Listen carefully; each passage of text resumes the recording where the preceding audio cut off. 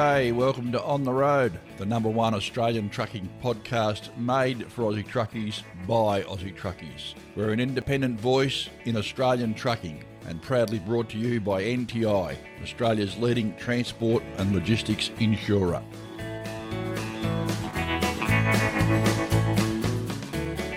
Welcome to show number 155, and if you're listening to this early in the morning, say around 7:30 or 8 o'clock when the show comes out, I'm just sitting down in Alice Springs having breakfast. If you're listening to it about lunchtime, I'm thinking about getting on a plane to come back to Sydney. What I haven't been doing is I haven't been at home making a podcast with my mate Andy, going through the news and doing all that stuff that I normally do. No live show on the Saturday night or anything. What I've been doing is I've been out at Alice Springs for the Hall of Fame reunion over the weekend and for the inaugural presentation of the History Makers Award to the guys that started the Razorback blockade all the way back in April 1979.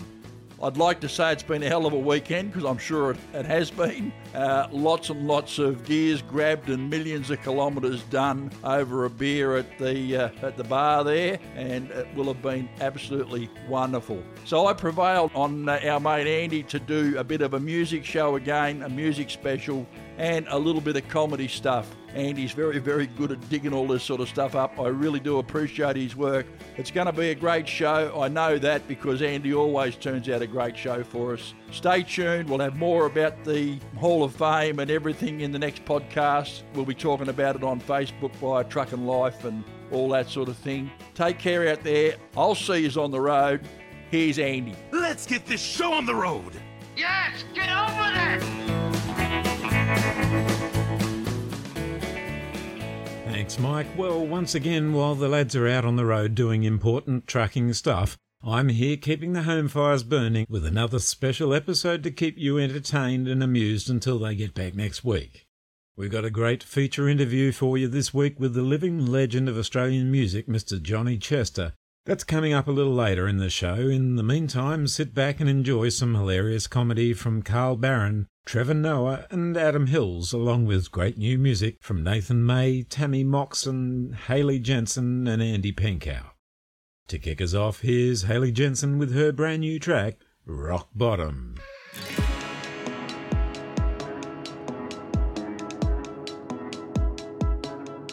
You took me down, down, with you take me home smile. It wasn't long till I was falling, falling hard, hard. Stars filling my eyes, heart racing wild. Yeah, I was all in, threw all my pennies down into that well. Banked on a love that'd drag me through hell.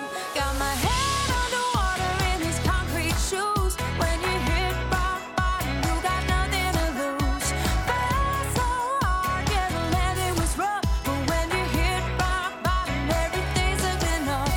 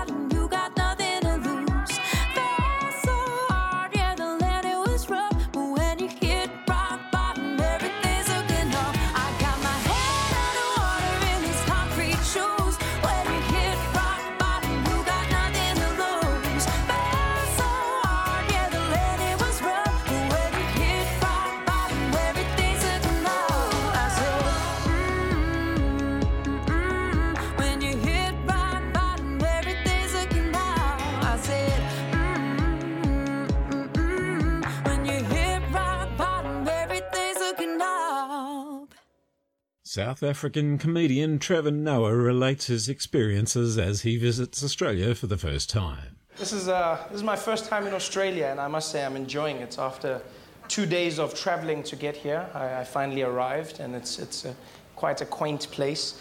It wasn't supposed to take me that long. We were delayed. First delay was I got to the airport in Johannesburg. I was on a Qantas flight, and they said, sorry, sir, there's a bit of a delay. I said, how long? They said, 24 hours. So well, that's not a delay, that's cancellation. So that's another day. So they said, come back tomorrow. I came back the next day, and then we tried it again, and this time we were on the plane. And there was another delay of about 4 to 5 hours where we were stuck on the tarmac, and the plane couldn't take off because the airplane wasn't balanced. I've never heard of that in my life. That's what the pilot said, and because he's a pilot, we believe him. He just said it, because the pilot sounds serious when they're saying it. He came on and he said, ladies and gentlemen, I've got a bit of a problem on the plane.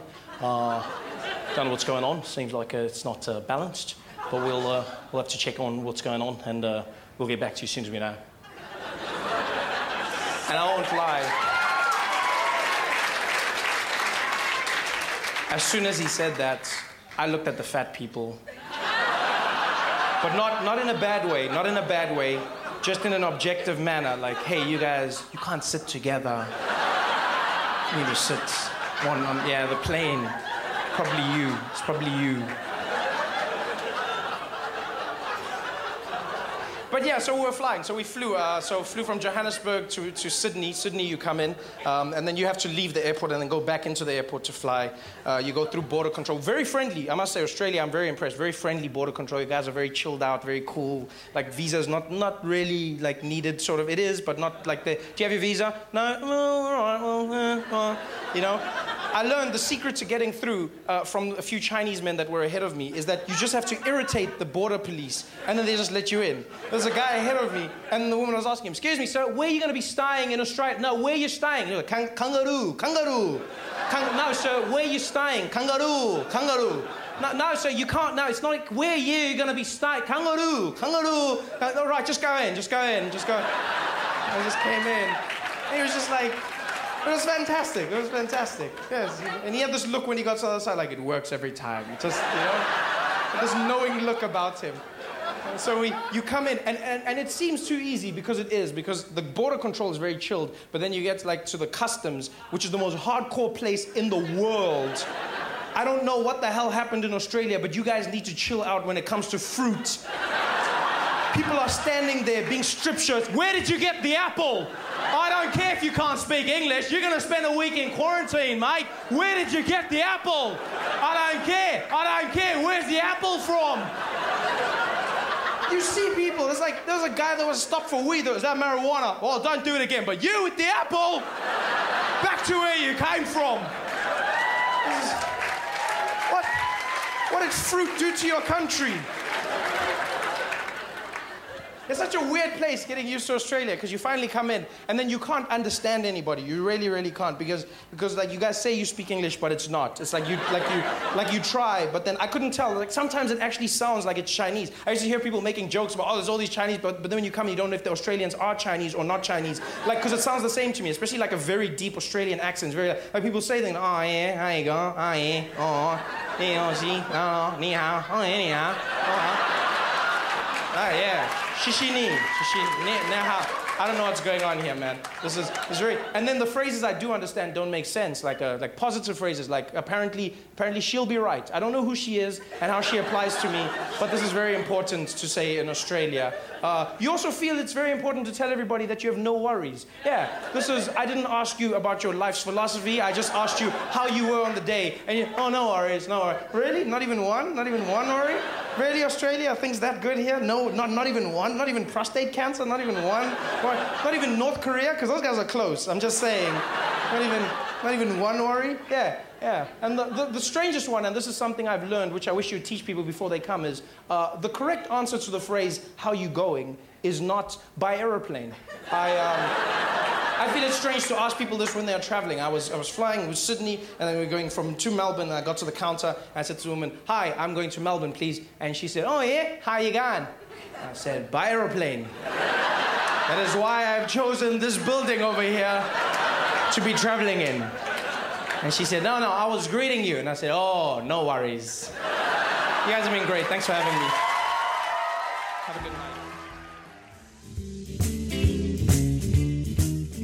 night. There's nothing more devastating for a truck operator than to be involved in a serious road incident.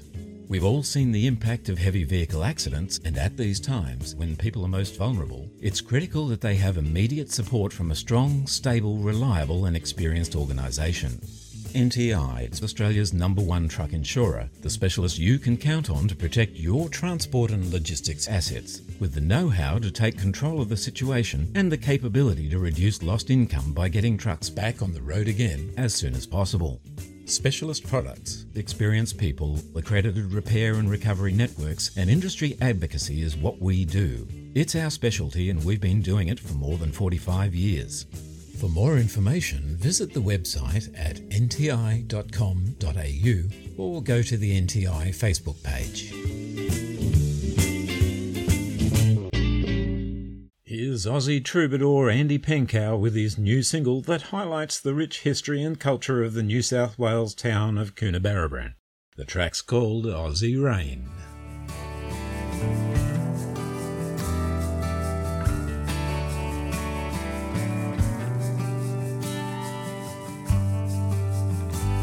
I've been driving for hours now through the dusty plains and endless roads, heading to nowhere to play a show for no one. The kids are out in the sun, riding their bikes down the street again, without a care in the world, laughing out loud.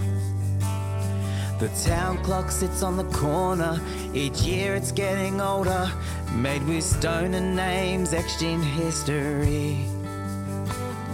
This old town has seen better days. The land was taken away. The soldier gave his life so he could be free.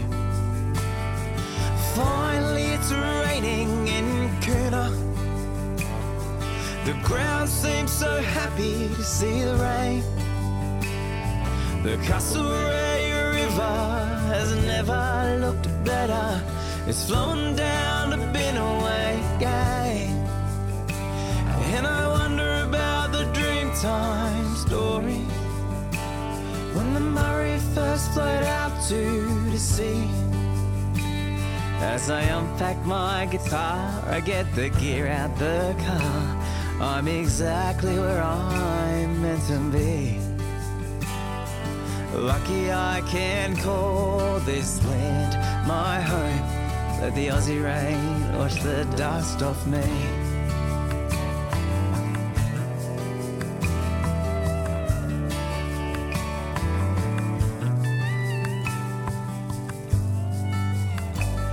As I sit on the stage with my guitar in this old run-down bar, hear the knock-em-dead rains hit the tin roof. The lady running the show, she's one tough cookie, as you know. I think she could be bulletproof. There's an old man in the corner, he's wearing a tanner Cobra, drinking Johnny Straight, he has cracked and worn hands. As I finish my last song, he stands up, tilts his hat, he's gone. He hits the country mile again. Finally it's raining in Coona. The ground seems so happy to see the rain. The Castlereagh River has never looked better. It's flowing down to Binnaway again. And I wonder about the Dreamtime story, when the Murray first flowed out to the sea. As I unpack my guitar, I get the gear out the car. I'm exactly where I'm meant to be. As I pack up my guitar, I get back in the car, head up the new well to Moree. Lucky I can call this land my home. Let the Aussie rain wash the dust off me.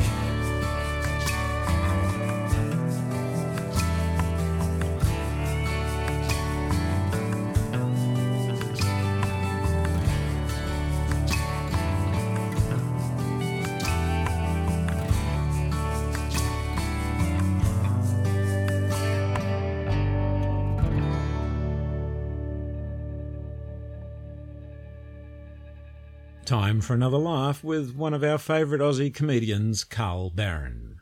I went out with a doctor once. It's no big deal, but I was a roof tiler from Queensland.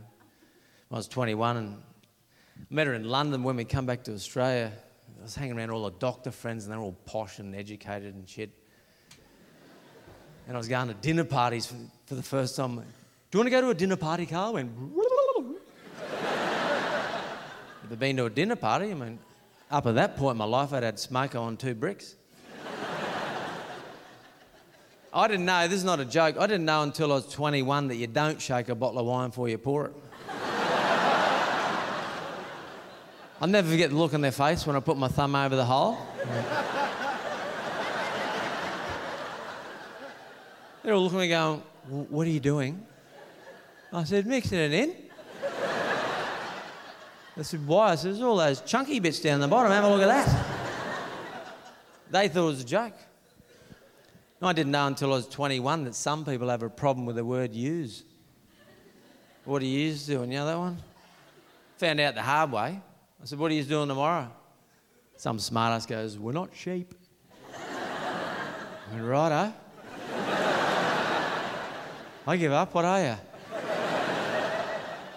I knew something was wrong, so I did what any self-respecting bloke would do in that situation, sat at the end of the table by myself and got absolutely shit-faced. Started talking to myself, oh, sheep.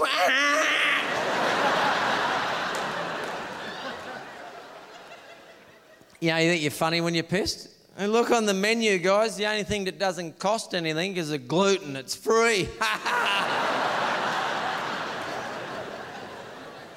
My girlfriend's going, shut up. What's wrong with you? I got worms. Get home, she was spewing. You embarrassed me in front of all my friends. So what, when I got blind? No, the way you talk. You sound like a yobbo. I said, so? Which bit? When you said, what are you doing tomorrow? I said, what's the mystery? You know when I say, what are you doing tomorrow? You know very well I mean, what are all of you going to do tomorrow? She said, it's not a proper word, it's not in the dictionary.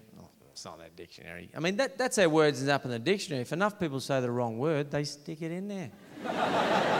Everybody says it. Use. Collective noun. All of your friends.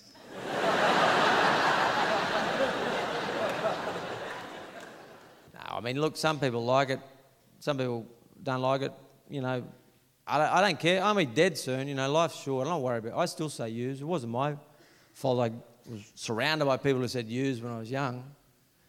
One of our Miss Universe entrants come from years ago, Townsville. I forget her name. The other girl who won it, Jennifer Hawkins, she comes from Newcastle. There's a bit of a theme. The biggest spunk rats we've got come from these real yobbo towns. Townsville, hello. I mean, you go back from Miss Universe, well, you go to the national and the state, and you go back to the regionals. You know, they come from somewhere like Townsville. Here comes Miss Townsville. Accepting the prize with a keg on her shoulder. How are you? Doesn't sound very exotic, Miss Townsville. It's like saying, please welcome to the stage, Miss Gimpy.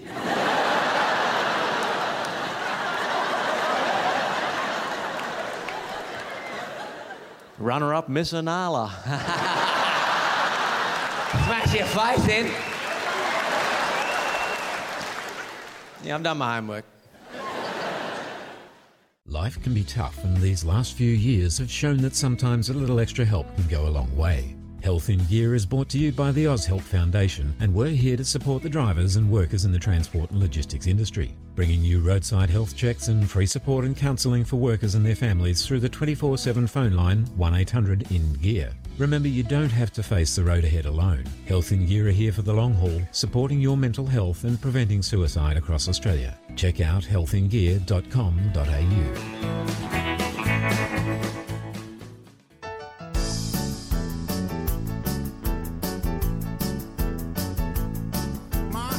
A little grayer, but I've always been a stayer, and nothing's gonna change me now. I could be a little thinner, but I've always been a grinner into anything that was allowed. You say I I should retire, but I think that you forget. I might be over 50, but I'm not done yet. Imagine being able to include in your resume that your career began way back in 1961. You'd performed on the same stage as the Beatles as support act on their tour of Australia and New Zealand in 1964. Add to that a total of 40 plus albums, more than 50 singles and 50 odd compilation albums to your name. You've had hit after hit after hit, voted top country male vocalist for 3 years in succession with a career spanning decades. And then through all of that, you've remained a modest, all-round good bloke, much loved by Australians of all ages. Imagine that. Well, our special guest this week has achieved all of that and way too much more to mention here in just a simple introduction. Having started out as a bona fide rock and roller, over time as that took its toll on his voice, he moved into country music where he noticed that, in his words, people were actually listening to the words. I'd never had that before. Throughout his long and distinguished career, he's been a recording artist and singer-songwriter, has worked with such music royalty as the Beatles, Roy Orbison, Dion, the Everly Brothers, Kenny Rogers, Tammy Wynette, Johnny Cash, Roger Miller, Freddie Fender, Charlie Pride. The list seems to have no end. In addition to his huge success as a recording artist, he was a producer of the hit national TV show Commotion and worked on many others. He toured as an entertainer for the Australian and American forces in Vietnam, worked as a disc jockey on Aussie radio, and won no less than 3 golden guitars at the Country Music Awards. At one stage, he owned a general store in Sorrento in Victoria, fronted legendary bands like the Jay Woods, the Phantoms, the Chessmen, the Thunderbirds, the Southerly Buskers, and of course Jigsaw. He's a self-confessed dag who is always up for a joke and loves to talk, or ramble as he puts it. He's still producing great music after all these years. The song you're listening to right now is off his recent album, What You Hear Is What You Get. So how about I stop talking about him and start chatting with him? Folks, it's my absolute pleasure and privilege to introduce you to the man affectionately known as Chess by his legion of adoring fans, Mr. Johnny Chester. I might be over 50, but I'm not done yet. I might be over 50, but I'm not done yet. I'm really over 60, but I'm not done yet. No!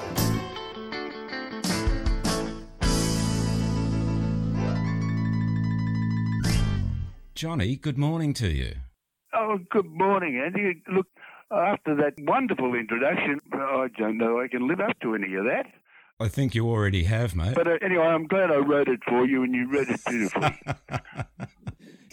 Johnny, since the release of your first single, Hokey Pokey, in 1961, you've had a seemingly endless list of hits across the years, and although it wasn't your first hit, Shame and Scandal in the Family, which went to number 1 around Australia in 71, would have to be the song that really made Australia and the rest of the world really sit up and take notice of Johnny Chester. Would that be a fair thing to say?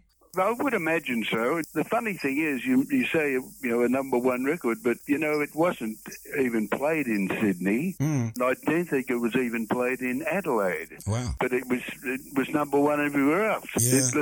Every other capital, I should say. Yeah. And out in the scrub, we didn't realise it at the time, of course, because I wasn't touring anywhere near as extensively as I did, later on. Yeah. But the country radio stations jumped on it, and everything I seemed to record through the 70s. It's quite an amazing thing. Through the country areas, it was very big, but we'd go into Sydney, and people would go, oh, yeah, that's a good song. Where'd that come from? Yeah. It wasn't really until I did a song called Midnight Bus. I think 2UW back in the day jumped on that and it charted in the bottom register. Right. And then I did a song called Gwen Congratulations.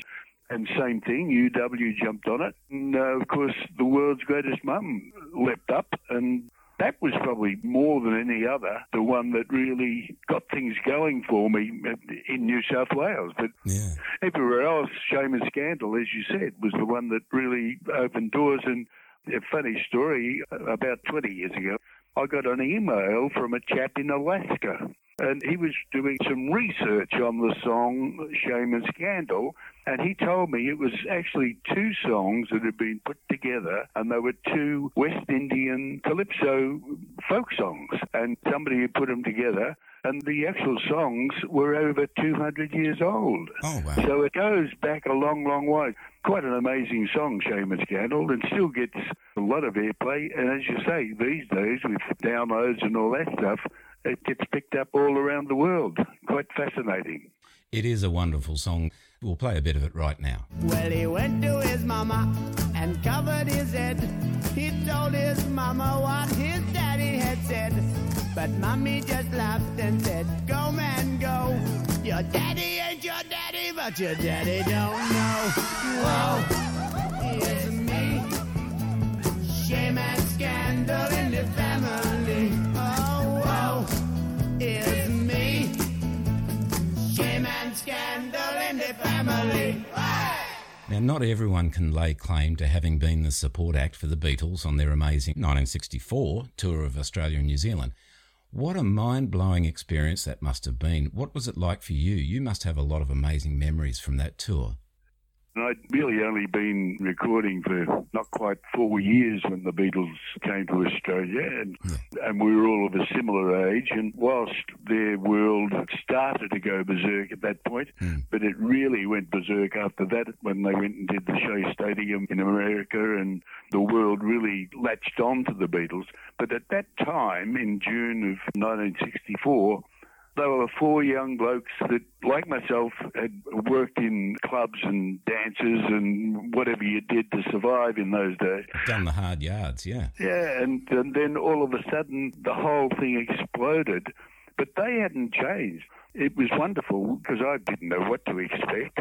I think when they arrived in Australia, they had the top 6 singles on the top 40. They were bigger than anything you can imagine. Not even Elvis had that sort of impact in that short time. Yeah.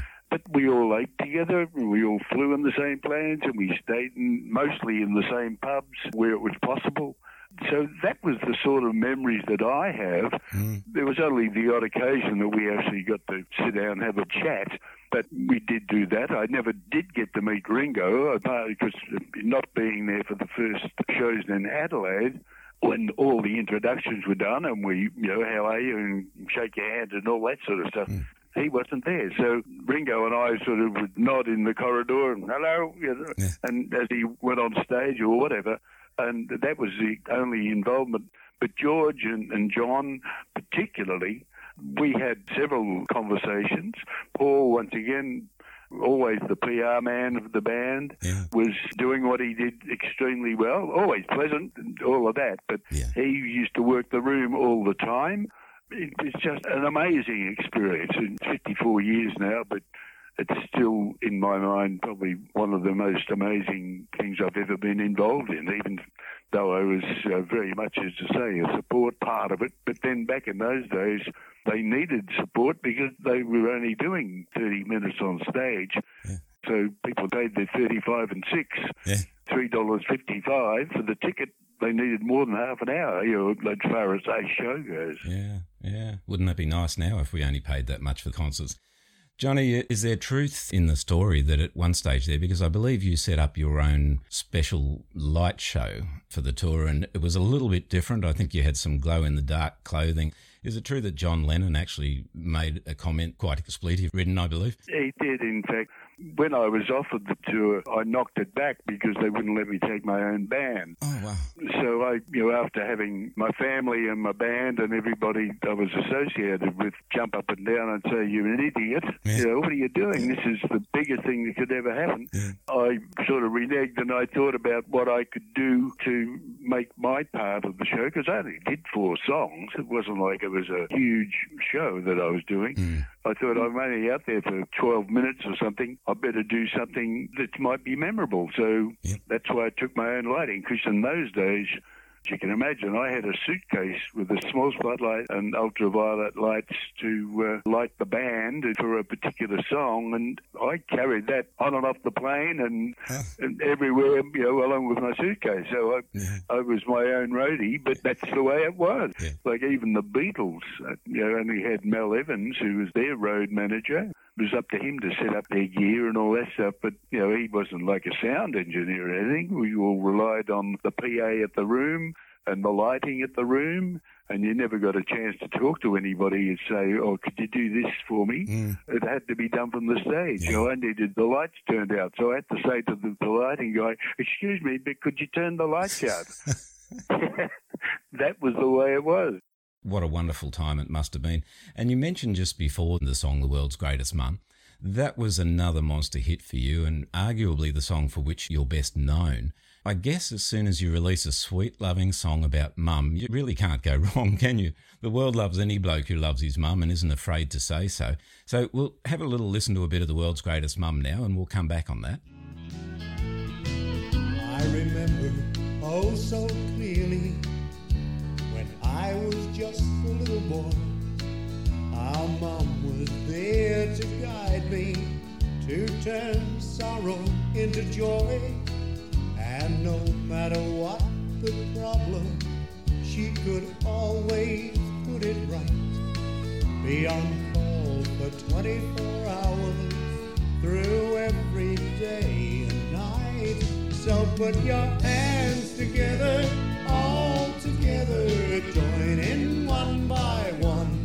'Cause I've got to say I thank you to the world's greatest mom.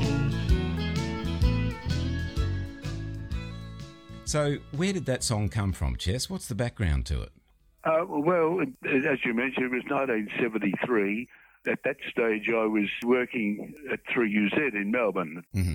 Come off air, I was no longer regularly on air. I'd done that midnight to dawn for 2.5 years, and that was enough. And so I started to work in other areas at the station. Amongst them was promotional work. And this particular promotion was over the summertime for Coca-Cola, for Fanta. And anyway, we had a double-decker bus that the boss had bought to use as a promotional vehicle. And I had a band at the time called Jigsaw. Yes. And I was there as sort of the host of the beach broadcast. And the band was set up on the roof of the bus. So we had the double-decker bus with the roof cut off and sort of a canopy put on it. And we performed up there, and then we'd have beach games, sort of races up and down and beach volleyball and just all stuff to entertain the people. Yeah. And then we'd give away these prizes that Coca-Cola had provided, T-shirts and beach balls and all sorts of stuff that the sales department would scare up. And amongst them were these little statuettes.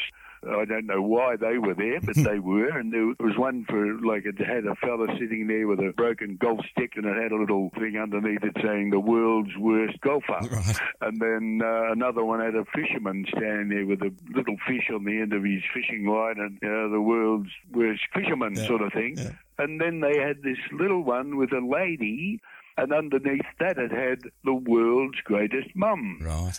Anyway, part of my job at 3UZ was programming the Jimmy Hannon request program, and every day we would get a request for a song for Mum.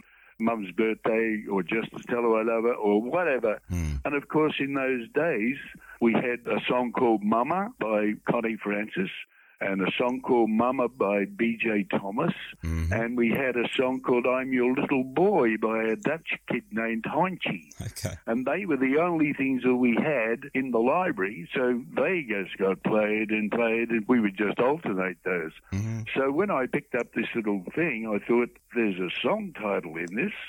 So on the way back from where we were playing down on Port Phillip, I sat down and wrote the lyrics to The World's Greatest Mum. And while I was writing that, I was composing the melody in my head. And when I got home, I sung it onto a cassette. And probably about 2 weeks later, I went into Ron Tudor at Fable Records and said to Ron, look, that song that we were going to do, he'd already picked out a song for me to do for my next single.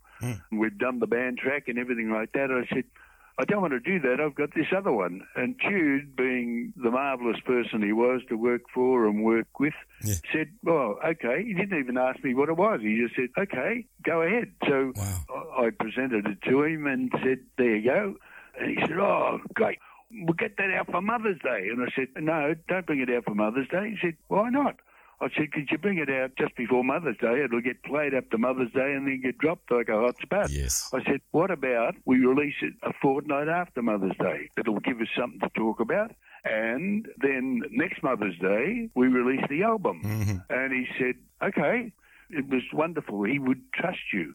You go in, and that band track that I told you about, we'd had a full orchestra on it, so it had been an expensive exercise. but he never even questioned when I said I had something I thought would work better. Yeah. So we released it after Mother's Day, and radio said, why didn't you do it for Mother's Day? You know, of course. But, of course, being request radio around at that time, it just took off. And I think in Newcastle, I think it was on the chart for 12 months. Wow. I think it was only beaten by Band on the Run from Paul McCartney, funnily enough. Right. So it was just one of those songs that was there at the right time. Yeah. Well, it certainly stood the test of time. Now, you've shared the stage with so many absolute icons of the music world. Is there any one particular experience of working with these folk that was, for you, just really special, that makes you smile whenever you think back on it? As you mentioned, I've worked with some of the biggest names in the world, but probably when I got to work with and meet Johnny Cash, because Johnny Cash had been a hero of mine musically since probably about 1956 or something like that. Yeah. And to be standing in front of him, shaking his hand, and he was quite an imposing figure. He was a fairly big man, probably 6 foot, maybe a little bit bigger. But he used to wear 2.5, 3-inch Cuban heels on his boots, so that made him even taller. He used to dress in black, of course, which kind of like meeting Darth Vader without his helmet. And I really was in awe of Johnny Cash. And I think back of all the people that I met and worked with and all the situations over the years, and I still smile about that because I was a fan and I was completely in awe of him. And he was very nice, he was very polite, and we had a short chat. You wouldn't call it a conversation even. It was just, how are you, and you're enjoying the show, that sort of stuff. And I often smile about that. It was a wonderful experience too. Was there any particular artist or band that you would really love to have worked with, but the opportunity never came up to make it happen? Not really, but there's many I would have really liked to have seen live. Like Elvis, of course, would have been wonderful to see. Linda Ronstadt, I've always loved what she did. Emmylou Harris. And Bob Seger, who's never been to Australia, but I think he would be a great performer to see live. I'd put him up there with the Bruce Springsteens and the Rolling Stones, and just one of those performers that I've always loved the music that he made. Apparently he doesn't like to fly. I can relate to that. Yes, me too. Now, if you don't mind me sharing, you're now 76 years of age. What's happening in your world these days? I no longer perform live. I figure I annoyed enough people over the years. But I still love to write, still like to record. I release probably a couple of singles a year. Mostly they're ignored. Community radio give them a run. And programs like yourself, which is most appreciated. And I have my own little record label and publishing company. I've been buying back all my back catalogue, so I now own all that I recorded. Oh, brilliant. Yeah, they're all up on iTunes and Spotify and all these other places I don't understand. But they're out there available, and every month I get a list of the places where it's been either downloaded or streamed, and it's just amazing where you see these places that you can, in many cases, struggle to pronounce. Countries all over the world, literally, where they're buying songs and not necessarily the ones that I would think they would. There's songs of mine that have been picked up literally hundreds and hundreds of times, and maybe thousands of times. They weren't hits here. They were just songs that might have been on an album that for some reason in who knows where it appealed to people. It resonated with them. Yeah, it's quite lovely to think that somebody shows an interest like that. Understandably. It certainly makes sure you'll never be forgotten. What do you attribute to being the secret to the longevity of your career in the music industry? Well, firstly, I suppose some very, very loyal people that have stuck with me from day one, even before I started recording. And then from a professional point of view, I suppose I've been very fortunate to get a variety of work within the entertainment business. You've mentioned before about the television production and radio and record production and songwriting, all those things that I've been fortunate to be able to do. And also I work cheap. Okay.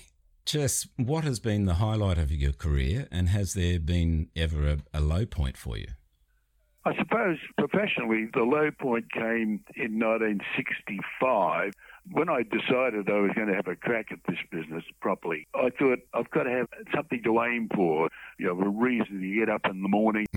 So I decided that it was going to be a national television show. I thought if I put that as my goal, it would be unachievable, but at least I've got some direction. Yes. So that was what I chose to do. In 1963, I had the opportunity to host a television program on regional television down in Gippsland, and it was called Teen Time on 10.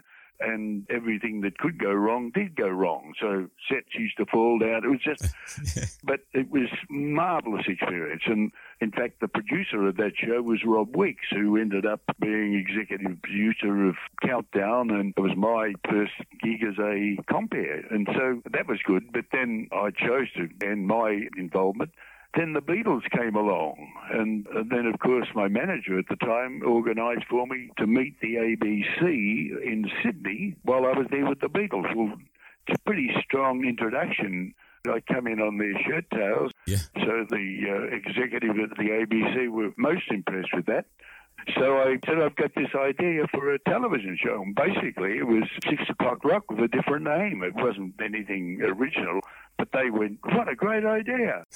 So next minute, I've got my national television show. Went to 64 and went into 65, and then it finished. And I hadn't planned beyond that. So I went from, I think at the time I was earning 200 quid a week or something like that, which in 1965 was a pretty fair whack. And, sort of after 2 series, I was earning nothing. So Liz and I were really struggling financially. So that was probably the lowest point professionally. And then in a personal thing, I suppose we nearly lost our daughter in 1973. She contracted encephalitis. Oh, dear. And she was in a coma for 5 weeks. She was a very bright 2-year-old when she caught this thing, and when she came out of it, she was deaf, dumb, blind, and crippled. Oh, dear. And they had no idea whether she'd come out of it. So that was a pretty tough time. Yes. I was a full-time musician, so I had to jump up on stage and do what you got to do. Yes. Sally's married now. She has 2 lovely children. I can't say all's well that ends well because it still affects me like you wouldn't believe. Yeah. Getting to your own personal taste, you touched on it a little bit before. Who would be your favourite band or artist? I don't know that I've got an absolute favourite. It would be old-time rock and roll and country music up to probably the 80s. So I think anything beyond that I'm not really into. I still love acoustic country music and bluegrass and stuff like that. But mostly, good old rock and roll. I think it just shows where I came from. Yes. That was the music of my misspent youth. And it's still the music of my misspent older years. Adulthood, yeah. So, Johnny, if you could be anyone else other than yourself, who would you want to be? Well, I've got a couple, really. I guess at the moment I'd like to be the person who helped to irrigate Australia. It can be done, I'm sure. I remember Richard Pratt wanted to try and do it years ago, and it's going to need a corporation or a combination of corporations to do it. But I'm sure it can be done. And the other thing I'd like to be is the person who could convince a nationwide radio network that an all-Australian music policy could work. Yes. We've got some fantastic performers in Australia and have had for many, many years. And in so many cases, they have to go overseas for Australia to discover what they've got. And by that time, they've moved on. And it's a bit of a shame, and yet radio just doesn't seem to think that it would work. And I've tried in my own little fashion to get that to happen. Well, maybe more of us need to jump on the wagon behind you there and push for that. Folks, our special guest has been the larger-than-life Johnny Chester, Aussie music icon, singer, songwriter extraordinaire, and all-around good bloke. Chess, thanks for joining us today. It's been great getting to know the man behind the legend. You're very welcome, Andy. I appreciate it very much, and I hope your listeners have enjoyed our little time together. Absolutely sure they will have. All the best, mate. Thank you. Bye-bye. Bye. I told her that my lunchtime was about to start. She said that she was very glad of that. And And as we walked together, I lost my heart to this lady on the streets of Ballarat.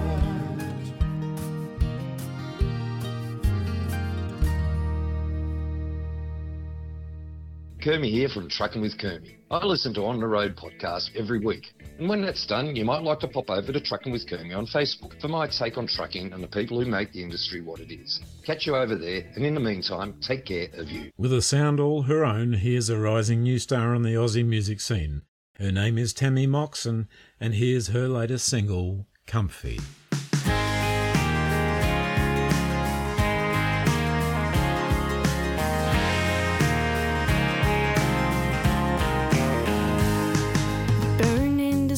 Leapt in a fire and left in the fire to burn. And playing with fire, the player's desire is to see how bad you yearn. The warmth of a love, dreamers dream of a lack of made me cold.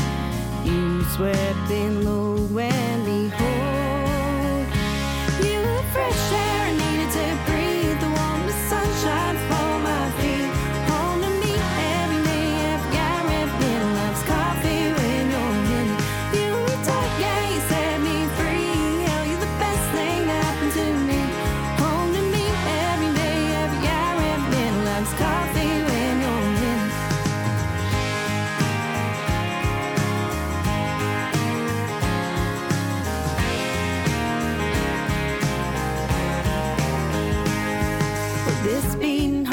Left in the dark, but you drew the curtains back. You let the light in, let healing begin. I felt strength I thought I never had. I felt so safe, I felt so warm. Mostly I felt love made me feel more than enough. You were fresh air, I needed to breathe the warm sunshine for my feet. Home to me every day, every hour, every minute loves coffee.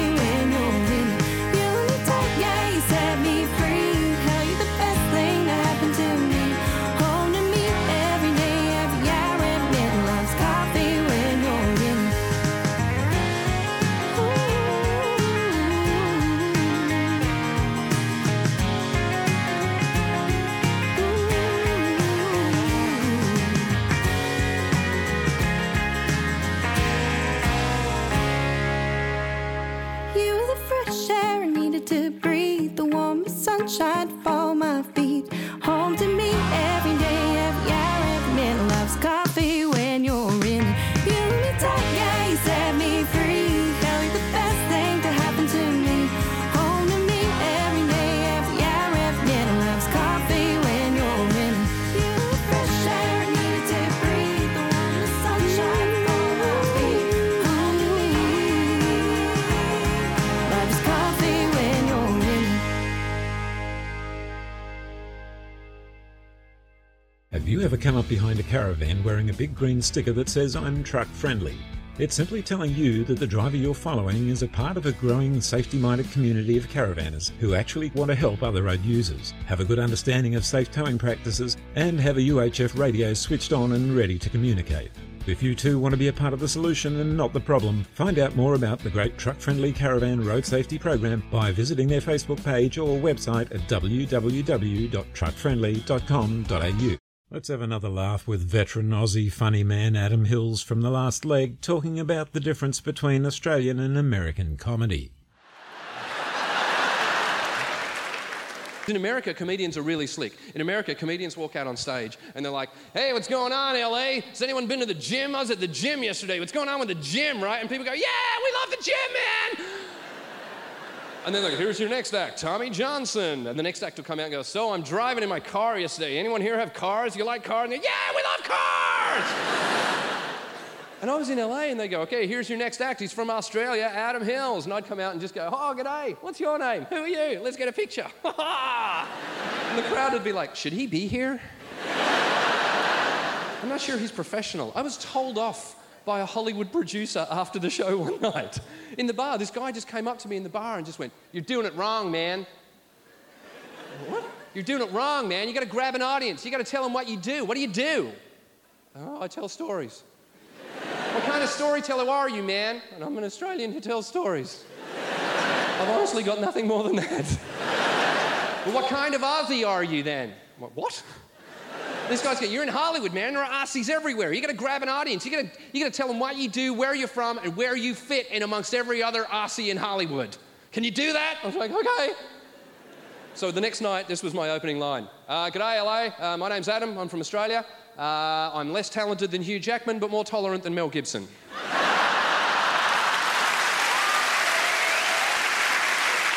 All I've got, people. I can't dance, but I quite like Jews. Hooray!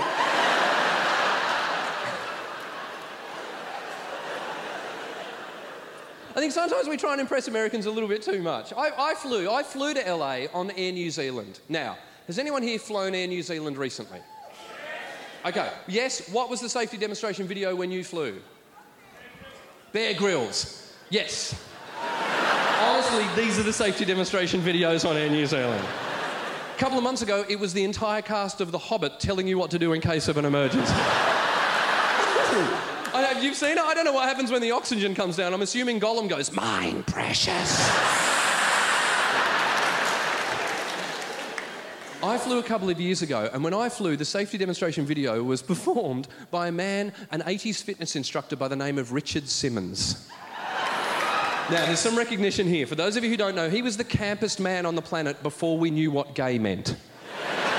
He would come out, okay, let's get fit, everyone, and squeeze your tush and squeeze it and squeeze.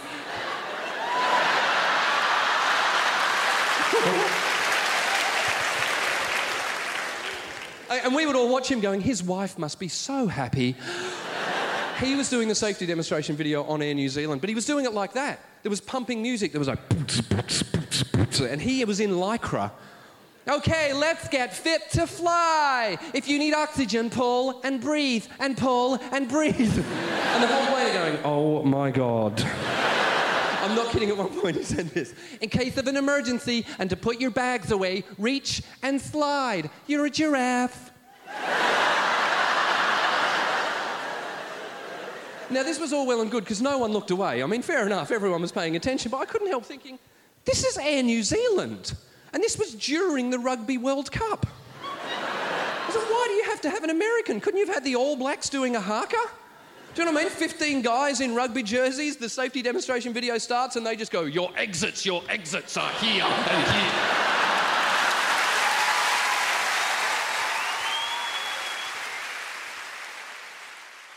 And to take us home on this week's show, one of Adelaide's hardest working performers, here's former On The Road guest Nathan May with his brand new single, appropriately titled Home.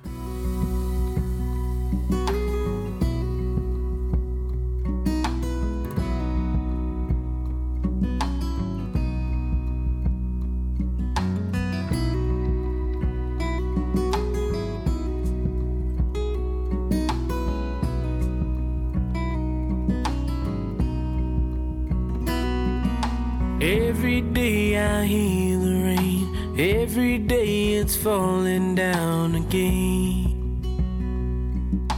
On the roof and through the trees, on my face and running across my feet.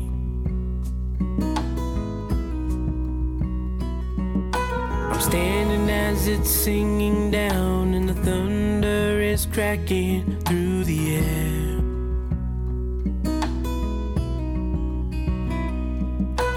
Close my eyes and listen as it's rumbling and rolling everywhere.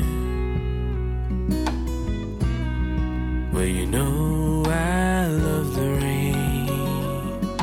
I'm feeling back home again.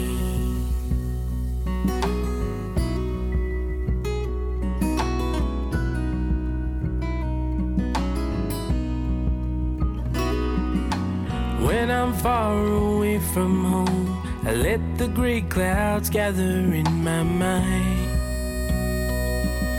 Watch the raindrops on the dirt, little circles come and kiss the earth.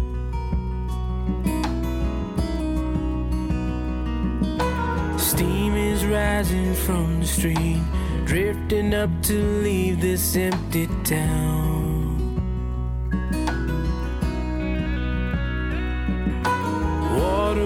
will surrender to the heat, and I won't be hanging around.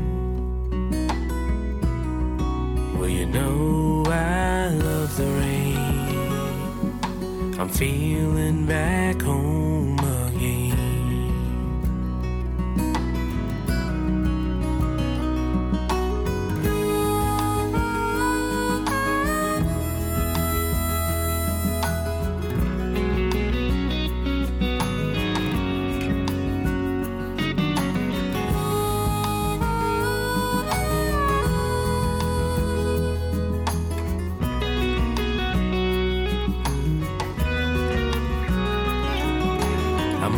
Plane a few hours more, and I can't wait to step out of that door.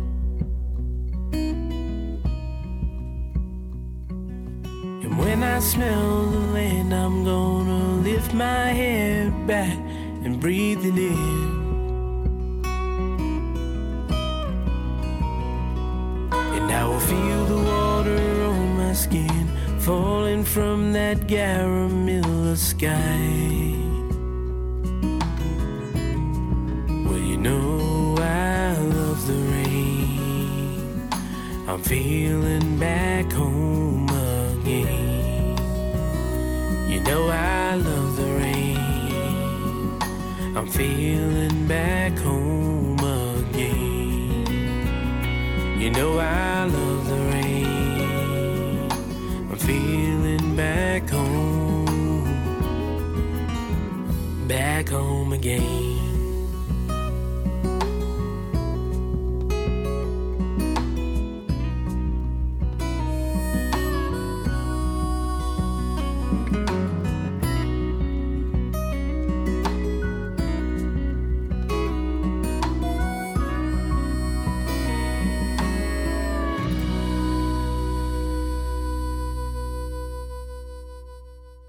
On the Road is proudly brought to you by NTI, Australia's leading transport and logistics insurer.